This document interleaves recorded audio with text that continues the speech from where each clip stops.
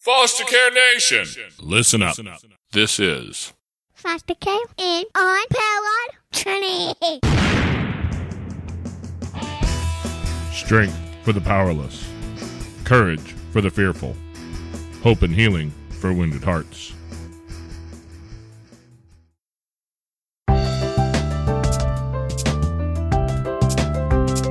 Hi, and welcome back to Foster Care, an Unparalleled Journey with Jason and Amanda.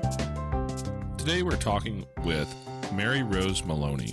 Mary Rose Maloney is a foster parent coach I found online, and I thought, I don't really know what that means, but it actually sounds like the sort of thing that makes sense, right? Because, like, we got kids in football, right? Yeah. We've had kids in cheerleading. Yeah. And in soccer. Yeah.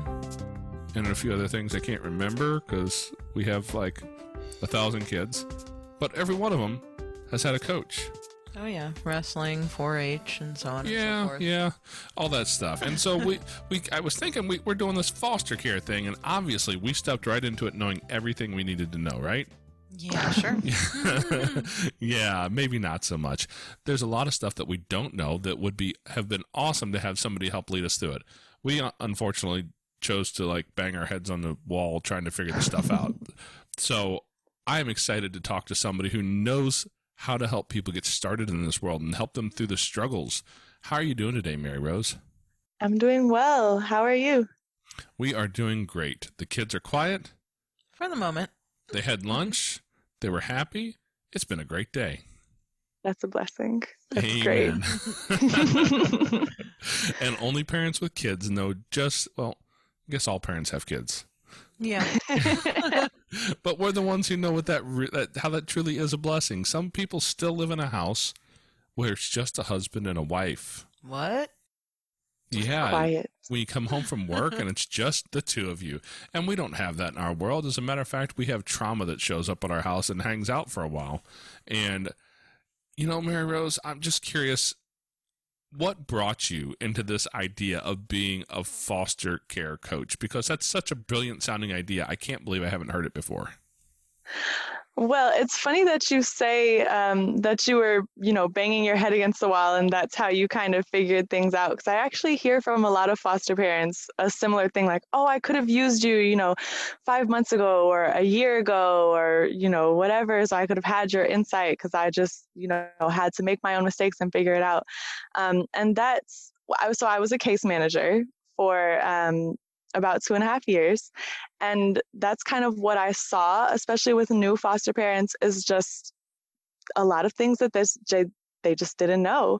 And I actually ended up taking the foster parent training class, even though I'm not a foster parent myself.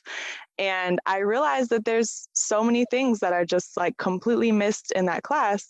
And so that was kind of the start of it. So when I would have like new foster parents that I'd work with as a case manager, I'd actually spend a lot of time doing things similar to what I do now, like helping them understand the back end of the system a little bit better, helping them prepare, for court.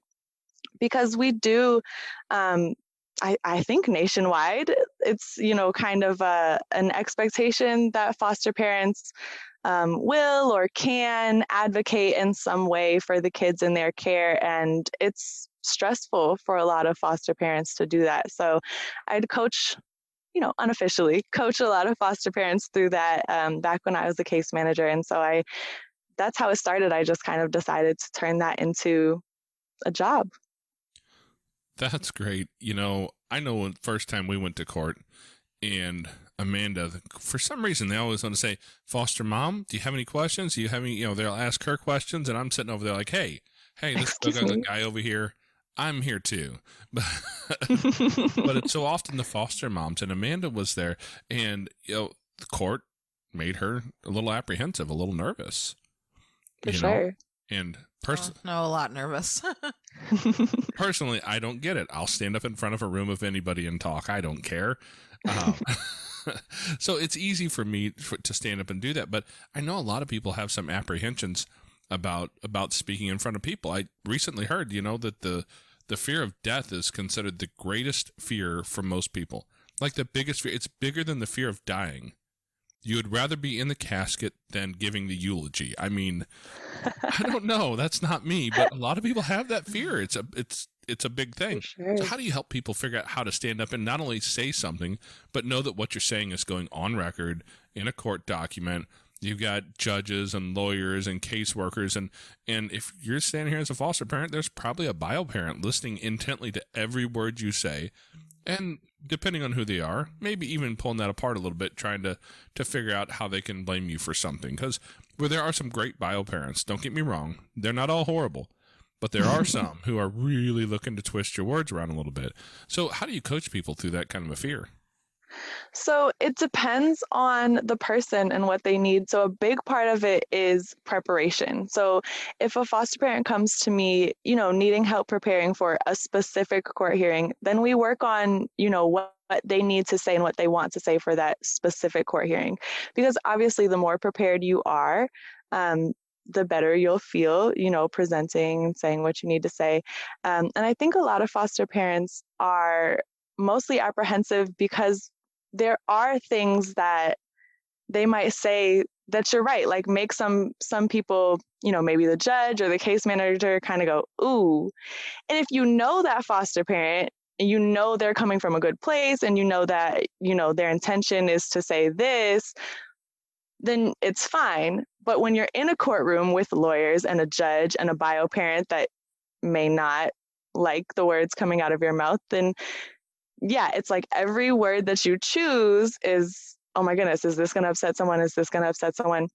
And because I have so much experience in the back end of the system and just being in court all the time, I kind of have an ear for those phrases of, ooh, that may be taken this way, and let's see how we can, rework the wording so that you sound a particular way. A lot of foster parents come to me and they're like, I'm not anti-reunification, but I don't think that mom's ready, but I don't want to be that foster parent, that foster parent that people think just wants this kid all for themselves and just hates bio mom and whatever. So I help foster parents portray that they're not that foster parent. So that's part of what we work on, especially if there's a specific court hearing. And then if it's more just in general, just a general anxiety around court, then we kind of work on some fun, I think they're more fun tactics to work through that. So we do things like, creating a routine the night before that it's your go-to routine before every court hearing, creating a morning routine. I created this one thing for a client that I just love, where she picked a scent, she was really into essential oils. So she picked, a blend of essential oils, and I told her, wear the blend of essential oils when you do fun things first, like go for a bike ride, hang out with your husband, cuddle, your foster daughter, do all these fun things, and then take that scent, and that's going to be a scent that you bring with you to court. So you can rub it on your wrist and smell it, and it'll automatically make you feel happier, calmer, and that'll kind of set your mind up to go into the courtroom not as anxious. I have all kinds of little tips and tricks like that I bring out for different clients. No, I was just saying that sounds like a really neat idea. Scent associated with good memories is memories from when they're little, grandma cooking something specific. And for sure, that's a really neat idea. Really thinking out of the box. Well, yeah, they say that the sense of smell, I'll get it out of my mouth. It's one of the most powerful senses. It brings back a lot of memories. And so I wouldn't have even thought about that. I love the idea of the morning or the nighttime routine. I'm in this dad's group that I talk about all the time on here. And but one of the things we talk about a lot is just morning routines. I don't know if you're familiar with Hal Elrod and his book, The Miracle Morning. I think I've heard of it. He has an entire routine, it's a 6-part routine. And for the people who know about it, they know all about savers and what it means. And the idea, though, is that you start your day a specific way and you take that into the evening and end your day a specific way. And it helps to prepare your mind and your body just to get ready to have a good day, and it sounds like you're doing exactly that. almost using the same mentality, the same psychology of what Hal Elrod is talking about, but taking it to a foster parent who's about to do something that might be fairly stressful for them. So that's a great tip there. Exactly.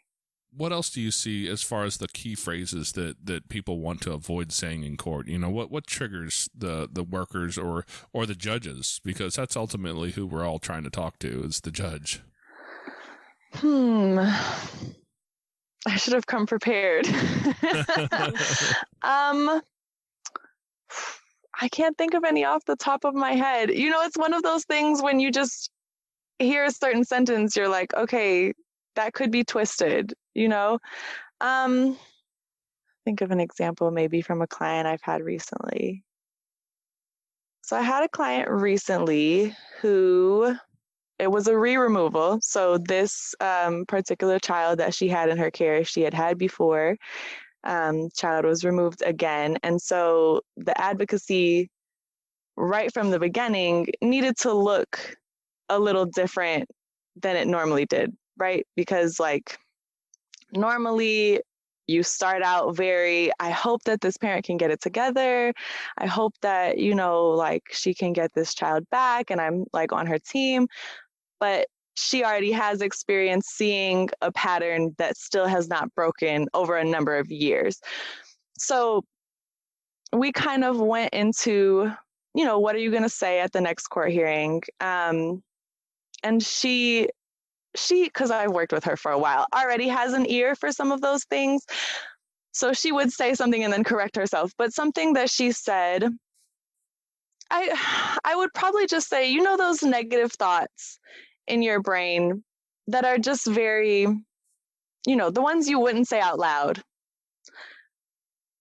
Sometimes you never have those. Oh. Me neither. Right. Perfect here. Of course. I just say them out loud.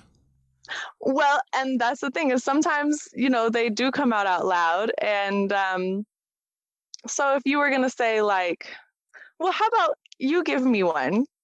How about that? Well, I can give you a real world example. We had a little girl who struggled with eating, you know, with issues around food. She was always hungry, always wanting extras, always wanting seconds, always wanting another portion. And so I had to really be careful how I mentioned that in court, because one of the things that I know is that if I say the right thing the right way, it sounds like I'm saying this kid is not being taken care of. She's being starved. And I know that that's going to bring about, it sounds like I'm trying to point a finger and be really super negative. Right. So I was very intentional with the way that I said it, but I don't think her biological mother necessarily felt like I was being as intentional about it. She still, to some level, seemed like she felt like I was trying to attack her. For sure. Yes, and especially with biological parents, you know, they have a lot of stake in the game, more so than a judge. You know what I mean? They have a whole child or children that they're terrified most of the time to lose. And so a lot of times bio parents are going to be defensive regardless of what you say.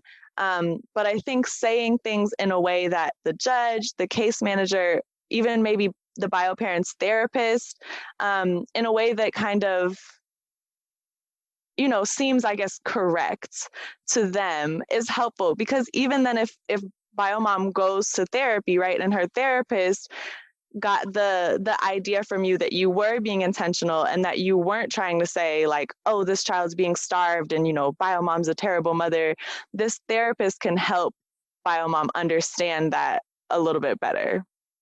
Yeah, because in this particular instance, I don't think that she'd been starved or anything. We've actually had kids come to our house who, one little boy came out eventually that he got a cup of water a day if he was good.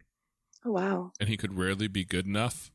And food was a real scarce thing for him. And it was her form of punishment for him. Mm-hmm. And, you know, when he came into care, he was 3 years old, if memory serves. And he was wearing clothes that were at least a year and a half too small for him. And they were loose. You know, wow. he was very malnourished, and he had been treated that way. And that all came out through the course of the case. But I don't think this little girl's not been starved. She's not been, you know, she's not malnutritioned, but she has some issues around food. And so I was just trying to make sure that, hey, here's a thing that you guys need to know about. Like, this is a thing.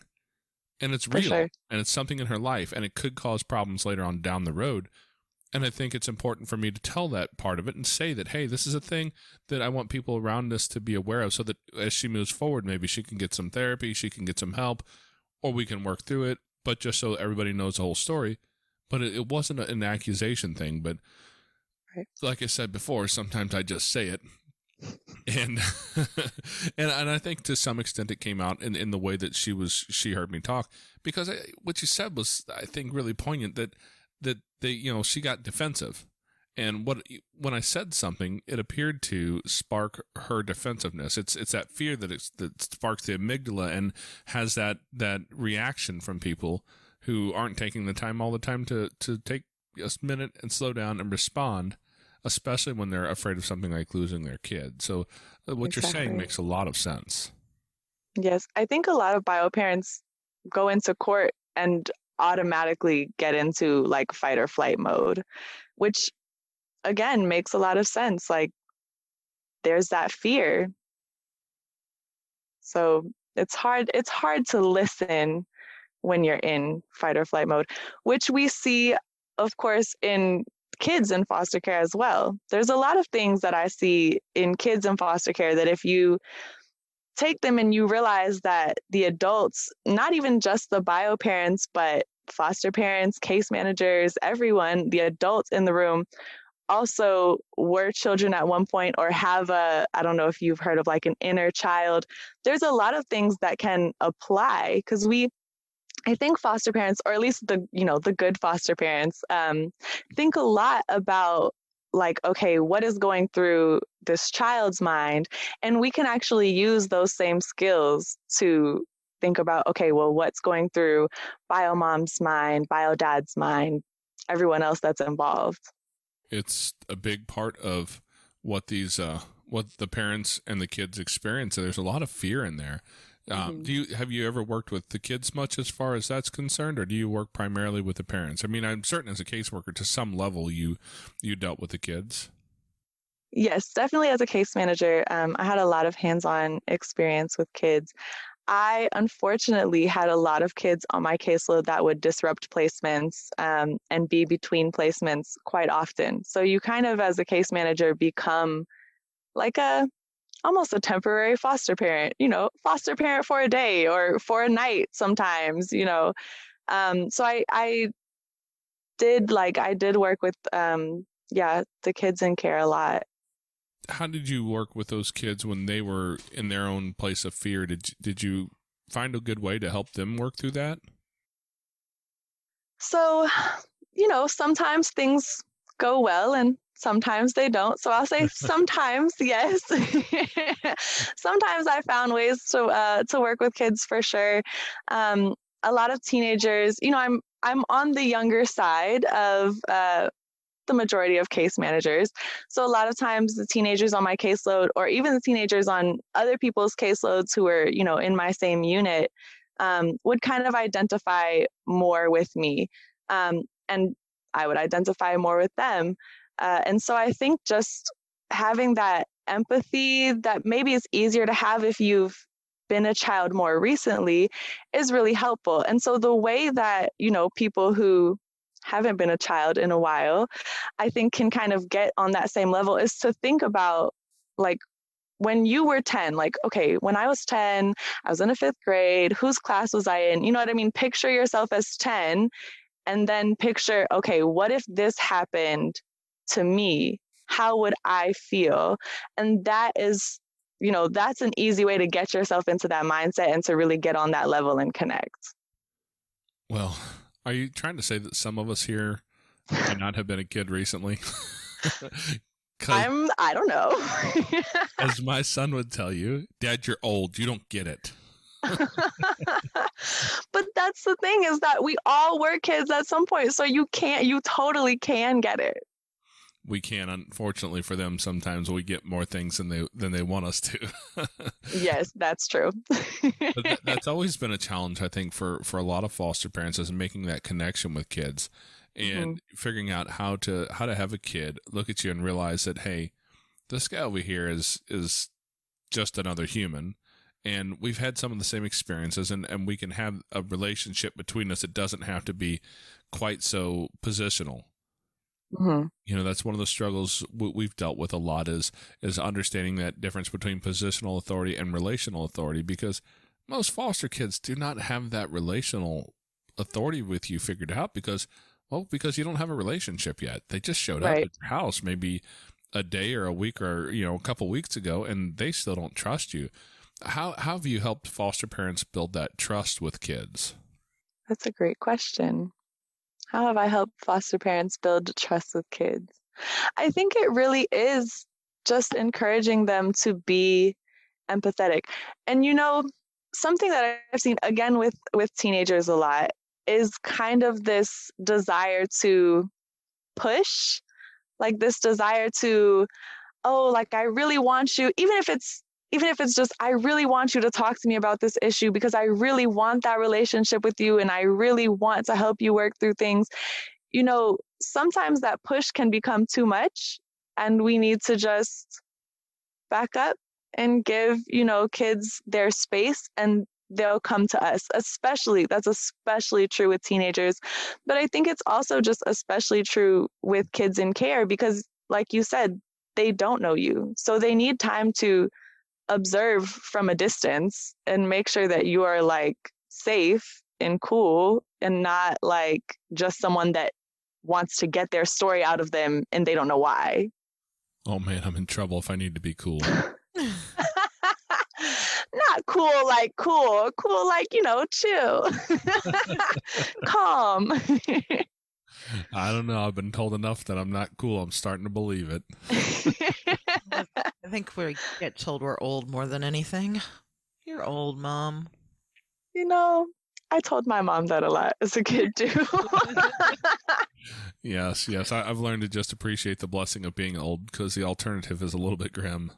Yes, true. And I don't think at 12 or 14 or 16 you quite get that yet. But yeah, that's some great advice. Learn how to just take a step back and not be right up in the middle of trying to force a relationship because that rarely works with a kid.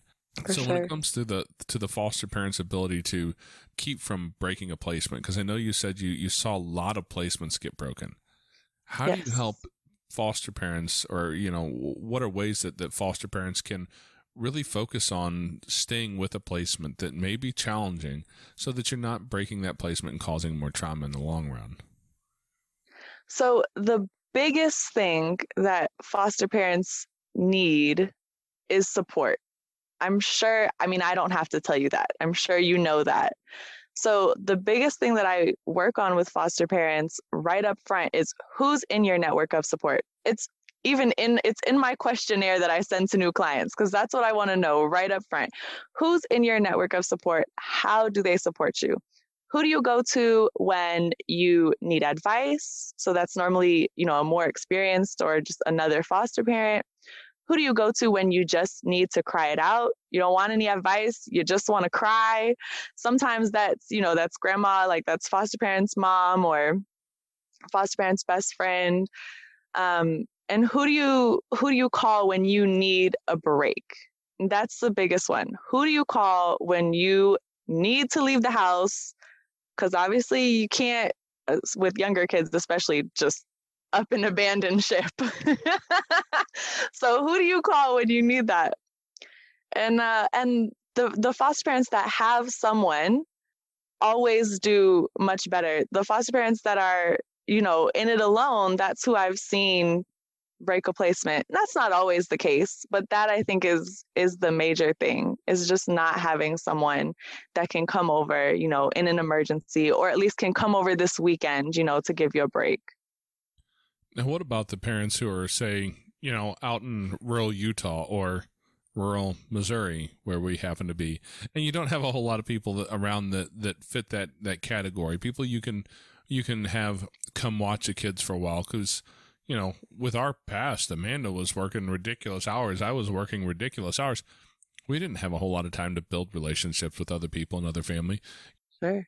are there any online groups or does that sort of support, I think, to some extent help maybe not take the place of it, but at least help you to find your own place of calm so that you can continue forward? For sure, yes. And I'm actually working on developing a group program right now that I'm hoping can kind of serve that same purpose.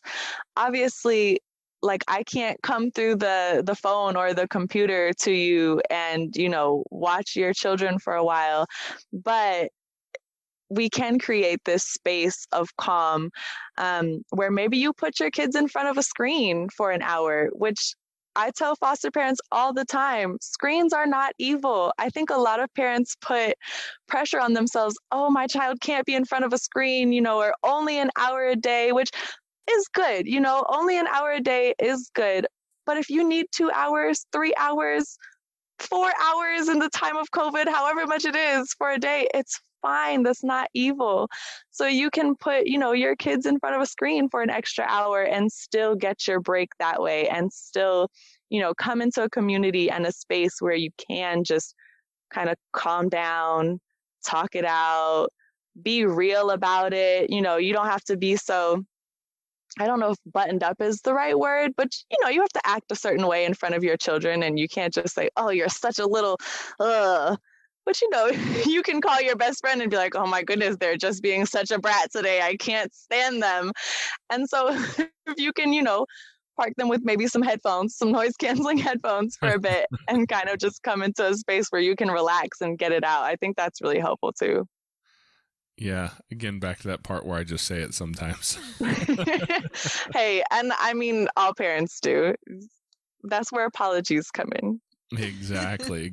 I think that's a big piece of it, that learning to realize when you stepped outside of your bounds, because God knows I've been there a time or two, and I've had to go back to my kids a time or two and say, hey, you know what? Yesterday you were kind of in a bad mood. I was not in a good mood either. And we kind of butted heads, and you were kind of being a jerk, and I responded as a jerk as well. I shouldn't have done that. Apologized to them. And, that's a skill set that I don't think we're necessarily born with. No, not at all. That's not something that's easy for us to pull off. But for me, that's been helpful when I've been able to do it. Yes, for sure. It is. And it's a skill that you have to work on. We're definitely not born with it. I come from a psychology background, studied psychology in college. And I couldn't tell you like what the principle was or what part of your brain it is or anything like that. But you're definitely not born with it. You're not born with having any kind of other perspective other than your own. And you do have to work on that. And you do work on that a lot through just having relationships with other people. Yeah, that's one of those difficult things that I think a lot of foster parents struggle with is finding that empathy in those moments with a kid who may be like just totally losing their stuff, right? I mean, if you've been around kids in trauma very long, you've seen a kid lose their mind. For sure. I have one particular kid that we could both remember the fits when he first showed up at our house that would last for 45 minutes to an hour at a time.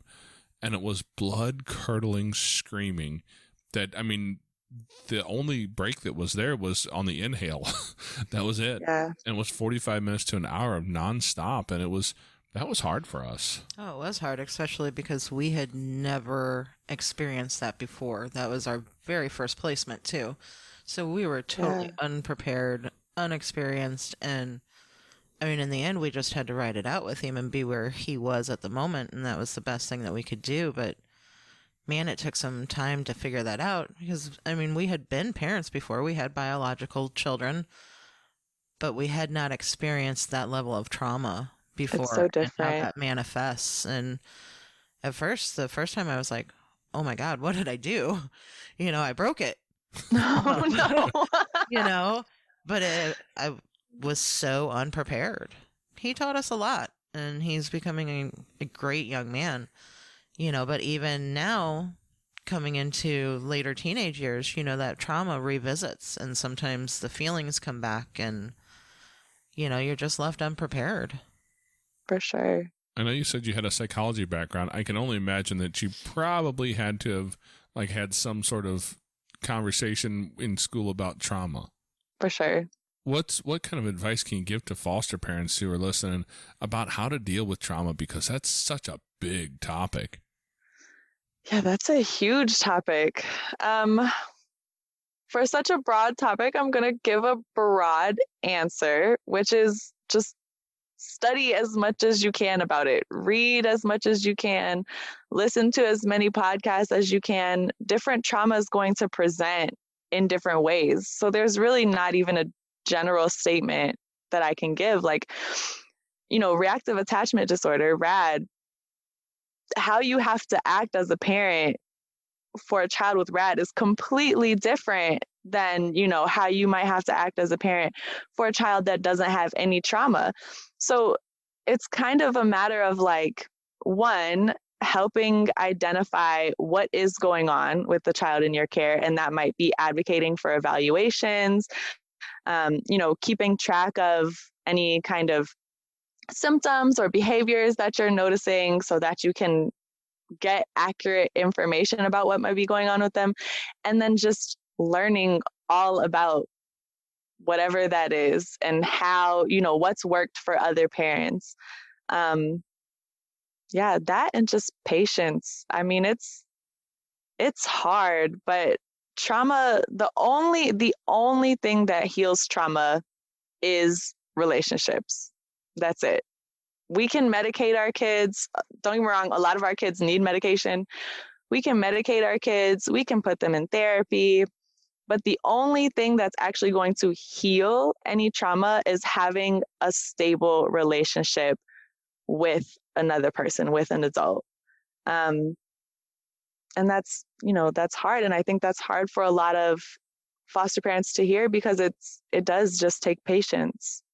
Who could you recommend for people to look up books, any particular books or authors or online resources about trauma that you've used in the past?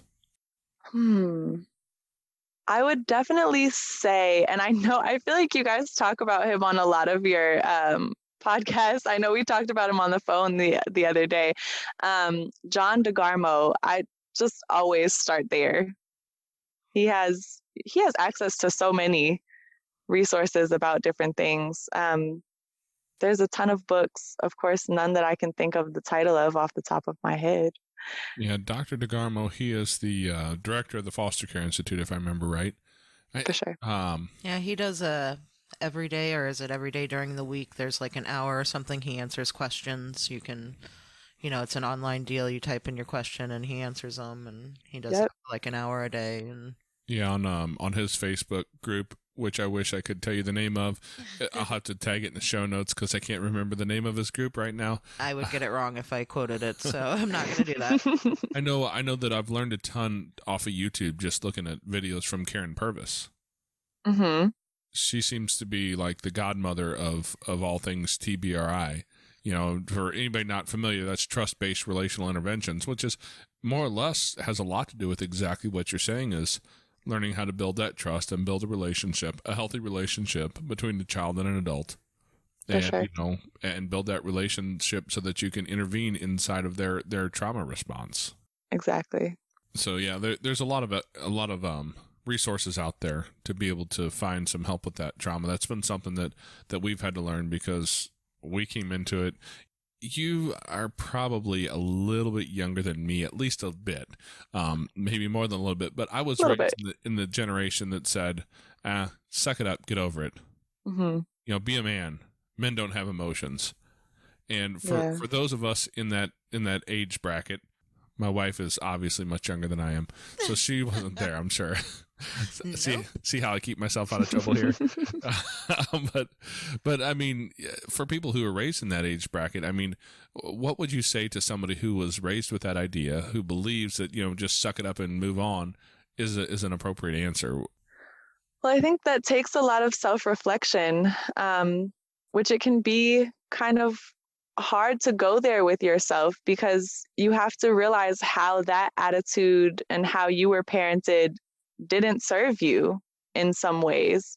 And not everyone, not everyone wants to hear that, but you have to ask yourself, if my parent would have attacked parenting differently, how would that have made me feel, and how might have things changed for me? How might my relationship with my parent, change for me, or the way I viewed, myself as a child? And then kind of realize that the way that you were raised, and I mean, I do think, we were raised probably several years apart, but but even my mom, who is a saint, still had some of those attitudes, when she raised me, of just suck it up, or her favorite phrase was "get a grip," which is like, still so triggering to me. Get a grip. I will never ever say that to my child.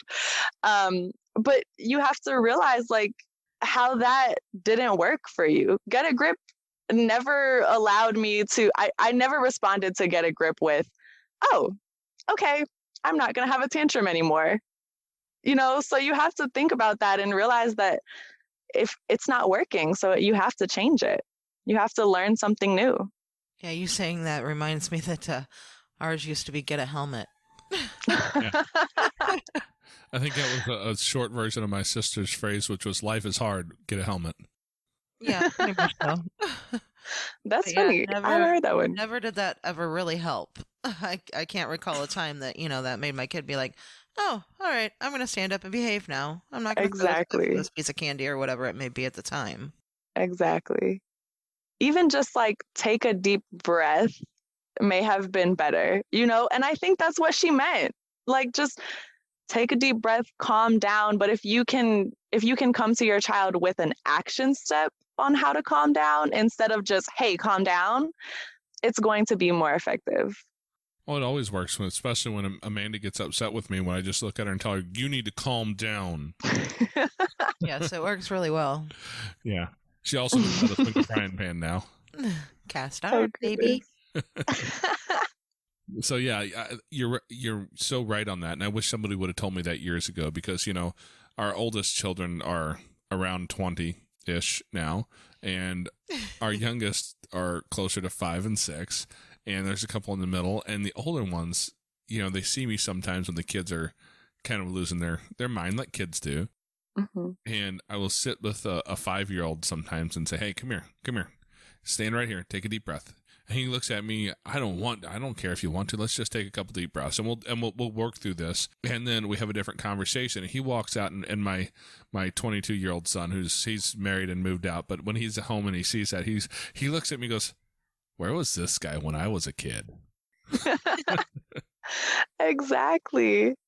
And I'm sure that he turned out great. I turned out fine, but it's well, for one thing, it would have just been easier on my mom if she, it probably would have just been easier on you if you would have just had those skills before. Yeah, because the truth is, I'll tell you where that guy was. He was still being built. Right. Yeah.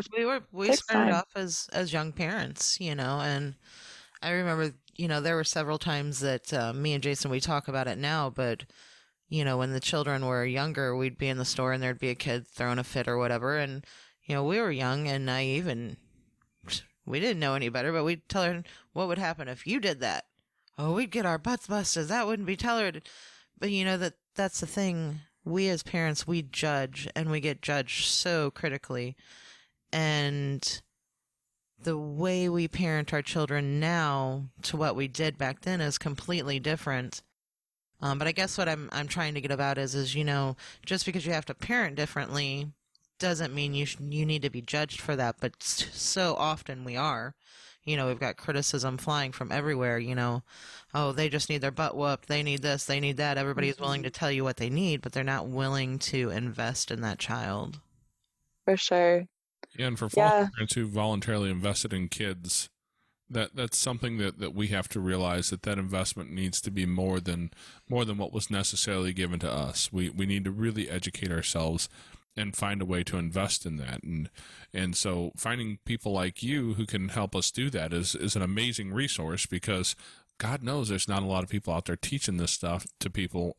and especially in the moment when we need it. So, you know, when you do your sessions with your clients, do you help them work through those things? For sure. A huge part of what I work on is just taking different perspectives, which if you really break it down it's just empathy.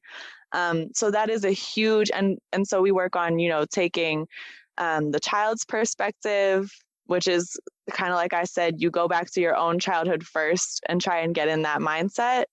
And then you work on changing the factors, you know, adding in the factors that the child that you're trying to connect with is going through, what that would have looked like in your own childhood. And that's kind of how you start to get that perspective. So we go through that kind of perspective, bio parents' perspective all the time, because that one can be really hard to get in that mindset. You know, we've all been children, but if you're a foster parent, it's very likely that you were never a parent whose child was removed.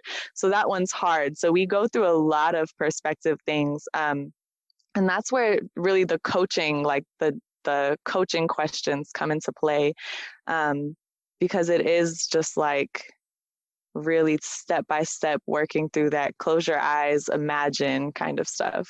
We have teenagers right now that, well, we have a lot of teenagers. We have 3 teenagers in the house. Yes. Yeah. I have to think sometimes. Yep, there's 3 of them today. And so it's really easy to step into those moments with those kids where they're hitting those teenage moments anyways. And if you're just a biological parent who has teen kids, and they don't ever challenge you and they don't cause you problems, you should probably call a doctor. Something's wrong with them. Definitely. So when you take kids who've been through trauma, and I mean, let's be honest, all kids in foster care have been through at least one trauma, even if it's just the trauma of losing their first family. Exactly. You know, we've got a little guy with us who's 4, and no, he's 5, and one who's 6, about to turn 7. He told me today, and everything he wants for his birthday as well. He told me that too. But these guys are not going to have a memory of that first family. If somebody's handing out a Nintendo Switch, yeah, he would love it. Yeah, there you go. Mail that too. Yeah, no, but they, you know, they're still going to have the trauma of having lost the first family, because we're really open about, you know, where they came from and the fact that they are adopted and that they have a birth mother and a birth father out there somewhere. And so they know all that, and they're going to have that trauma of having lost their first family. So that's definitely, like you were saying, that's the added stressors on top of things that we don't understand. For sure. And even if they didn't know because you told them, that trauma would still be there. There's still something about being removed from your biological parent that just causes a misconnection of sorts. If you follow any adoptees or former foster youth, which I'm sure you do, and you've had, you know, several on this podcast, they'll tell you, like, it starts just in the beginning. Even adoptees that were adopted at birth, like it's still, there's something there that still is a trauma. Yeah, I don't know if you're familiar with Melissa Corkum. She has the Cork Board. Sounds familiar. I believe she did a little bit of work with Karen Purvis, but we talked with her, and that was one of the things she really, you know, drove home, is that trauma and how much that changes the brain in physical ways that we can't necessarily see, but it's there. For Even sure. if they don't remember it. You know, I think she recommended a book called The Brain Remembers, or The Body Remembers. Something like that. I think I'll have to find that and put it in the show notes, but yeah, that's a good one. And so the body remembers even when the brain forgets, when you're young enough that you don't remember, because thank God there's parts of our early childhood we don't remember.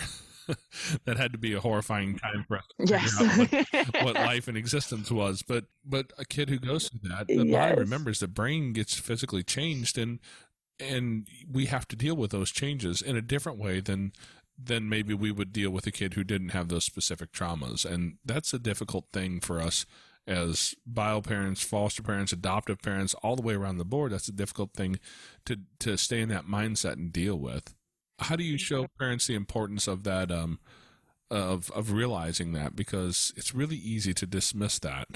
Yeah, it is so easy to fall into that too. I have found myself starting to type that out in certain situations because it is just like, oh, like, I mean, it's good that someone's parenting them, but like that's not how this works. They're not lucky to be in this situation.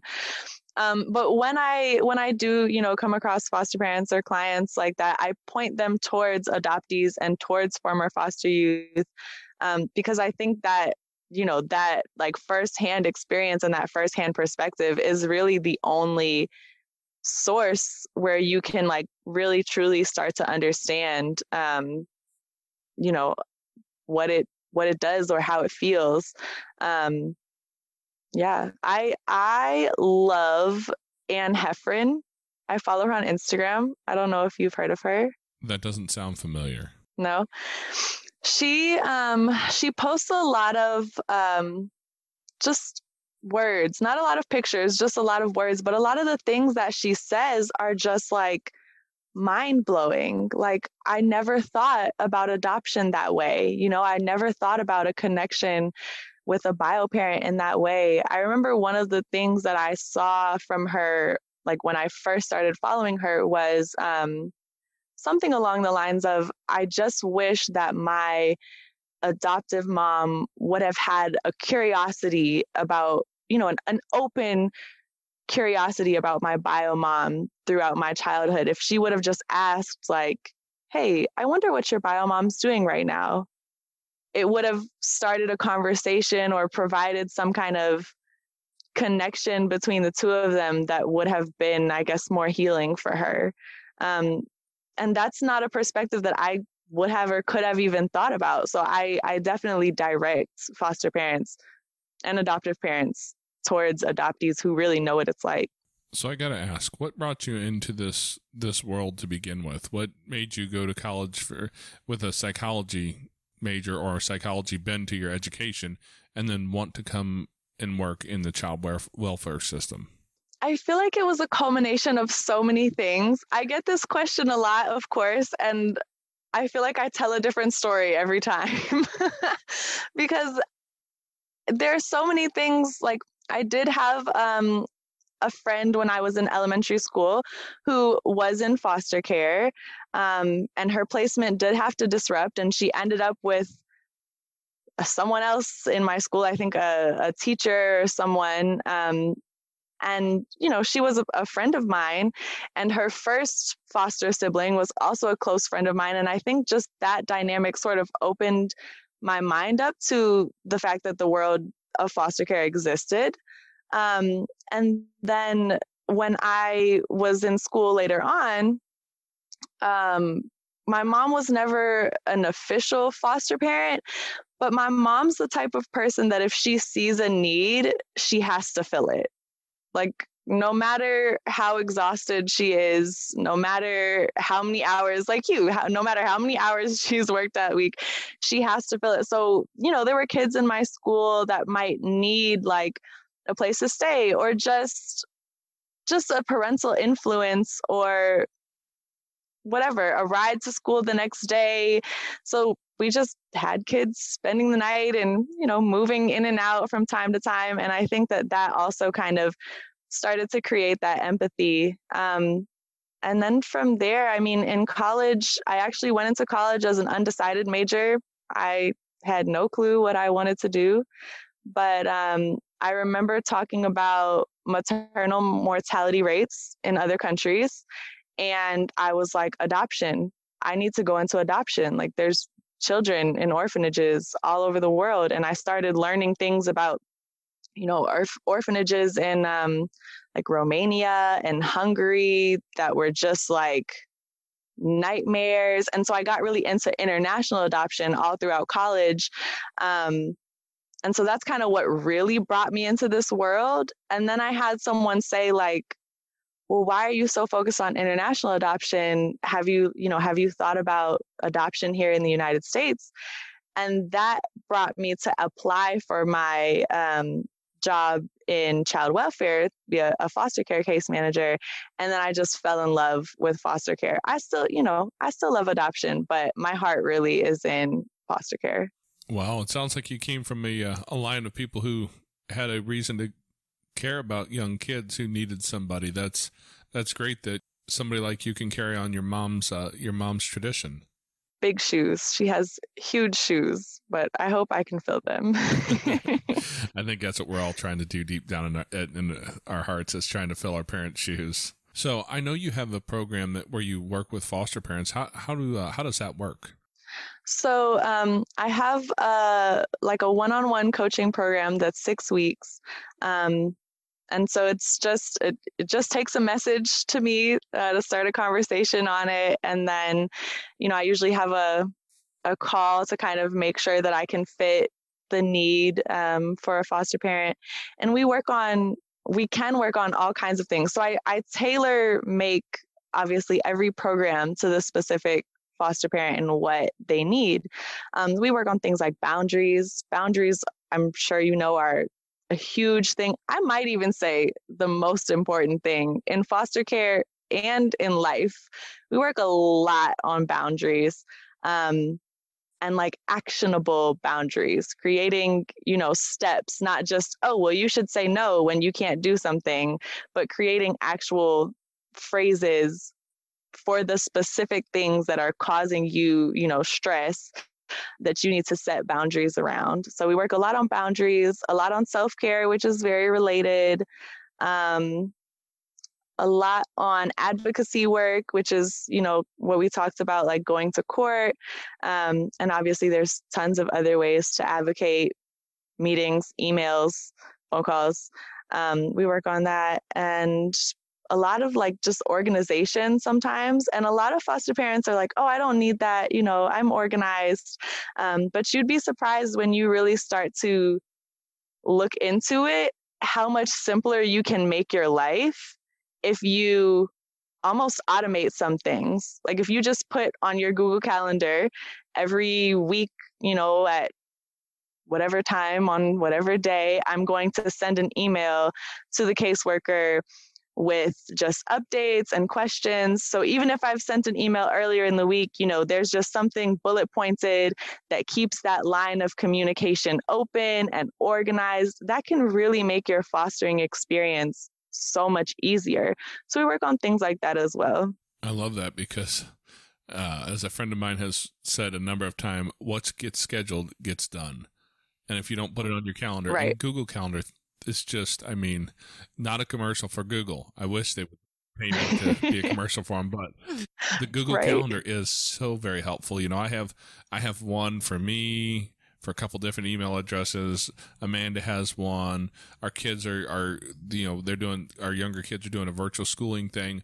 So they each have one through their virtual school, and we can share those calendars, and it's so very helpful because we can have that stuff pop up in my calendar when she puts it in, and we can sit down and work on some of those things together. So that's a great way to help advocate for kids because, let's face it, we're all busy. Some of us, I think, are crazy busy, myself included, but we're all at least busy. And that stuff can get overlooked pretty easily because, like right now, we've got a kid staying with us, and primarily we're just holding space. There's a family placement. It's an out-of-state deal. So the ICPC stuff, that if people aren't familiar, it basically means we live in one state. The other placement lives right across the state line. It probably would actually take less time for them to sell the house that they're in and buy a house in our state. And it'd be probably quicker and easier for them to do that than to get through the ICPC process because you're dealing with two different state governments. And I'm not going to say state governments are slow, but sometimes a little, and especially yes. right now with COVID. Yeah, so we're Definitely. sitting in that holding pattern. It's easy to let things go by and forget to do those little things, so that when we do get to court, court is now on, what is it? It's not Zoom meetings. I think it's WebEx or something out here, but it's all virtual court stuff that we're doing, and it's really easy to forget the things that you wanted to say when you're sitting in your living room or your office or your kitchen, and you're just sitting in a meeting for a few minutes once every month or two. So having those things worked out ahead of time could be a great way to kind of plan out how to help a kid the best that you can help them. Definitely. It's funny that you mentioned ICPC too, because I feel like I hear that all the time. Having been a case manager that had to do ICPC packets, they are terrible. They take so long. They're not even hard. It's just a matter of like finding so many documents that you might not have access to, and the forms are confusing. And then like so many people have to review it and send it back to you. So it is such a long, huge process. And yeah, it's so helpful. I tell foster parents all the time when they bring up ICPC, it's so helpful if you just stay on a case manager about that. Like just text me every morning, like just make sure it does not fall off my list. It does not fall out of my head. Because yeah, I mean, as my supervisor used to always say, the squeaky wheel gets the grease. And that is so true. And so yeah, things like those weekly emails really help. Like, hey, still waiting on that ICPC. Where are we on that ICPC? Like, yeah, I have a forehead shaped dent in my desk from this one. Because I mean, this particular kid's not a challenging kid to have around, but at the end of the day, what we're really shooting for is permanency, and we're not going to be the permanent place for her. I know that. You know, if she goes back to mom, that's awesome. If not, you know, there's a good possibility the family member that where she'll be moving to could end up being a full-time placement, and I would love to see her be able to get that piece of permanency under her belt. Yes. And as you know, like the quicker that you can get to permanency, the better. Yeah. So that's some great advice on ways to get stuff like that done. Because I don't know if there's anything in the system that takes more time than the interstate things. Oh my goodness, they're so terrible. And then just the fact that you have to rely on a different state, like that you can't just go to, that you don't have necessarily connections in. Ugh. I will say this: if you're willing to really go search and harass people, you'll eventually, you know, figure out the right people to talk to. I'm not going to say I haven't talked to the other state capital about some of that stuff because it was taking a long time, and the other family didn't know how to get a hold of them, and so I just went on a Google search and found a few phone numbers and made a bunch of phone calls, and eventually, you know, things took one step, and now we're quite a few steps along the route. So hopefully she'll find that permanency soon. But that's what this is all about, really, is us trying to find a kid who's in a struggle, who's in a hard place, and then do our part, and maybe not just our part, but do everything that we can to help them become a good, productive member of society, somebody who makes it through this traumatic time without too much added trauma, that we can maybe facilitate that to be a safe space for them. For sure. It's funny that you y'all are my kind of foster parents. Because it's funny that you say, you know, you made phone calls until you basically made it happen. And I advocate for foster parents to do that all the time. I think a lot of foster parents are afraid of being annoying. And I'm not going to tell you that it's not annoying, because as a case manager, I've been annoyed at foster parents just like you. But it's also so helpful. Like, in the same breath that I mentioned those foster parents are annoying, they're also my favorite because they get stuff done, and that's what we need. So it is, and that's part of what I do too, is just let foster parents know, you know, especially foster parents that are less experienced than you guys, who don't even know where to start on making those phone calls. I let them know, you know, there are numbers out there. If you call your caseworker, their voicemail should have their supervisor's number. And if you call their supervisor's number, their voicemail should have their supervisor's number. And that's a good start right there. Yep. Yeah, email is an interesting thing. You know, all you have to do is get one person's email, and it's usually, you know, be like, you know, for me, Jason.Palmer at something, right? And if you know that person's first and last name you're looking for, that at something usually doesn't change. For sure. I was actually trying to get a hold of somebody in our state system for a talking about a foster care program that I'm working with a buddy of mine, John Williams, over at Life That Counts. And I hadn't gotten an email back from this person who was supposed to email me, but the person told me what their name was. And it wasn't that hard to put a first name dot last name there and shoot off a handful of emails till I got a response and we got it moved forward. And it ended up turning out that the state of Missouri, if this program ends up being funded, this the state of Missouri, the whole state is willing to use this program. So we're able to maybe impact a huge number of kids because it took a little bit of investigating work, and mostly it was just guessing at what the last part of the email address would be the same as the rest of it, and we could get stuff done. But sometimes I think as foster parents, we just need that push to be willing to be the bulldozer. For sure. Because as a case manager, I'm sure you know that they don't always have like time to sit back and eat bonbons and watch their soap operas during their day. I don't think anyone in the foster care world has time to sit back and chill. Right? No. Even as foster parents, you're basically trying to make sure the house doesn't get burnt down by wild children. Exactly. That's not just foster kids either. That's our own kids. Hey, they're all hard. But yeah, so it's just being willing to be the bulldozer and push through and find solutions for kids. And well, kids like that one, I don't know if you can hear him or not on your end, but I just heard a loud scream. So Amanda will probably be back in a minute. It didn't sound like a terrible scream. As a parent, you learn those sounds, right? Yep. You learned it and you can hear that from almost any kid. As a matter of fact, we were at one of our kids' football games the other night, and I was walking out to the car for something because they're allowing certain, every player can invite 2 people, so mom and dad can show up. And as I walk out to the car to get something, I see a little boy standing beside the little building that had the bathrooms in it. He's on the end, and he's clutching a blanket, and he has this cry that just catches my attention. I'm like, I know that sound. I turn, and there's a kid sitting there, and he's got a blanket in front of him. He's just clutching it, holding it for dear life, and he's crying. I went, oh, nope, this is a problem, kid. He has an issue. And I walked over and said, hey, buddy, what's wrong? And as you can tell, the listeners can't see, but you can. This is not the face that most young kids you would think would immediately, come to. But I can kneel down and just, change my face a little bit, calm my what's going on, buddy? And he says through his tears, I lost my mommy. And I'm like, oh, well, hey, hang on. I know there's a police officer over here. Let's walk over here. Let's see if we can find him. And about that time, I heard a noise and looked down. Thank God he had grabbed his mom's cell phone. It was kind of tucked in the top of his blanket. And I said, is your mommy's name whatever the name was on the screen? And he said, yes.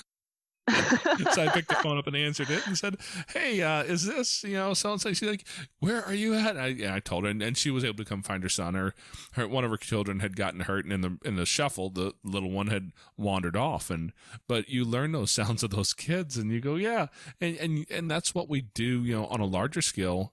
But it's those moments in our life that we realize that our goal here really isn't to just make big money and buy fancy cars and houses, and that's our sole goal in life. But it's those moments where you can find a kid who's in their crisis, whatever it is, whether it be being abused and neglected and starved and hurt, or just a kid who lost mommy.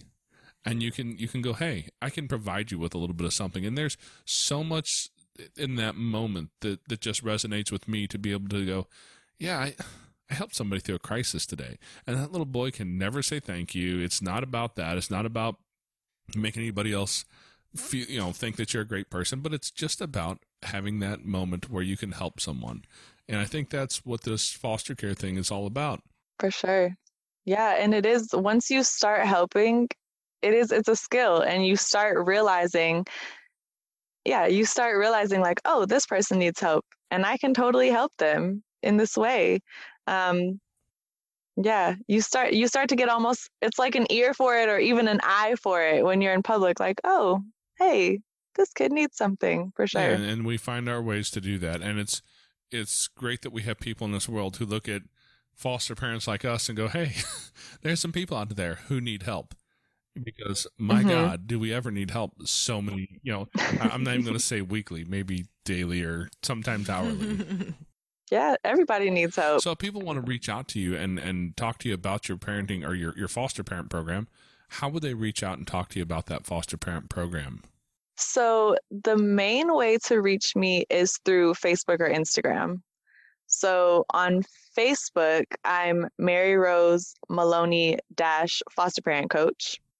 And on Instagram, I'm just at maryrose.maloney. And then I also have an email address, which is maryrose@maryrosemaloney.com. And I promise I'm not obsessed with myself. It's just that's how the branding worked out. I know how that works. I did that for a while. Our first website was actually my first and last name, and eventually I changed it because I found a better name for a website. But I totally get what you're saying. Yeah, it starts out that way. All right. Well, I think it's great that you've chosen this route, to help people who are trying to help others. It's something that's just not really out there at this point. Are there many foster parent coaches that you know about?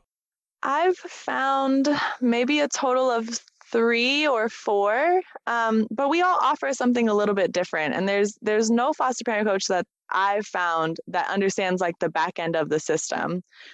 So there's the other 3 have been foster parents, which is helpful in a different kind of way that I can't offer necessarily, but nobody else has like a deep understanding of the system and advocacy and things like that. Well, we'll change that and we'll get you into the foster care system as well, and then you'll have the whole package, right? I hope so. Yeah, I'm always trying to convince people to give it a shot, Me too.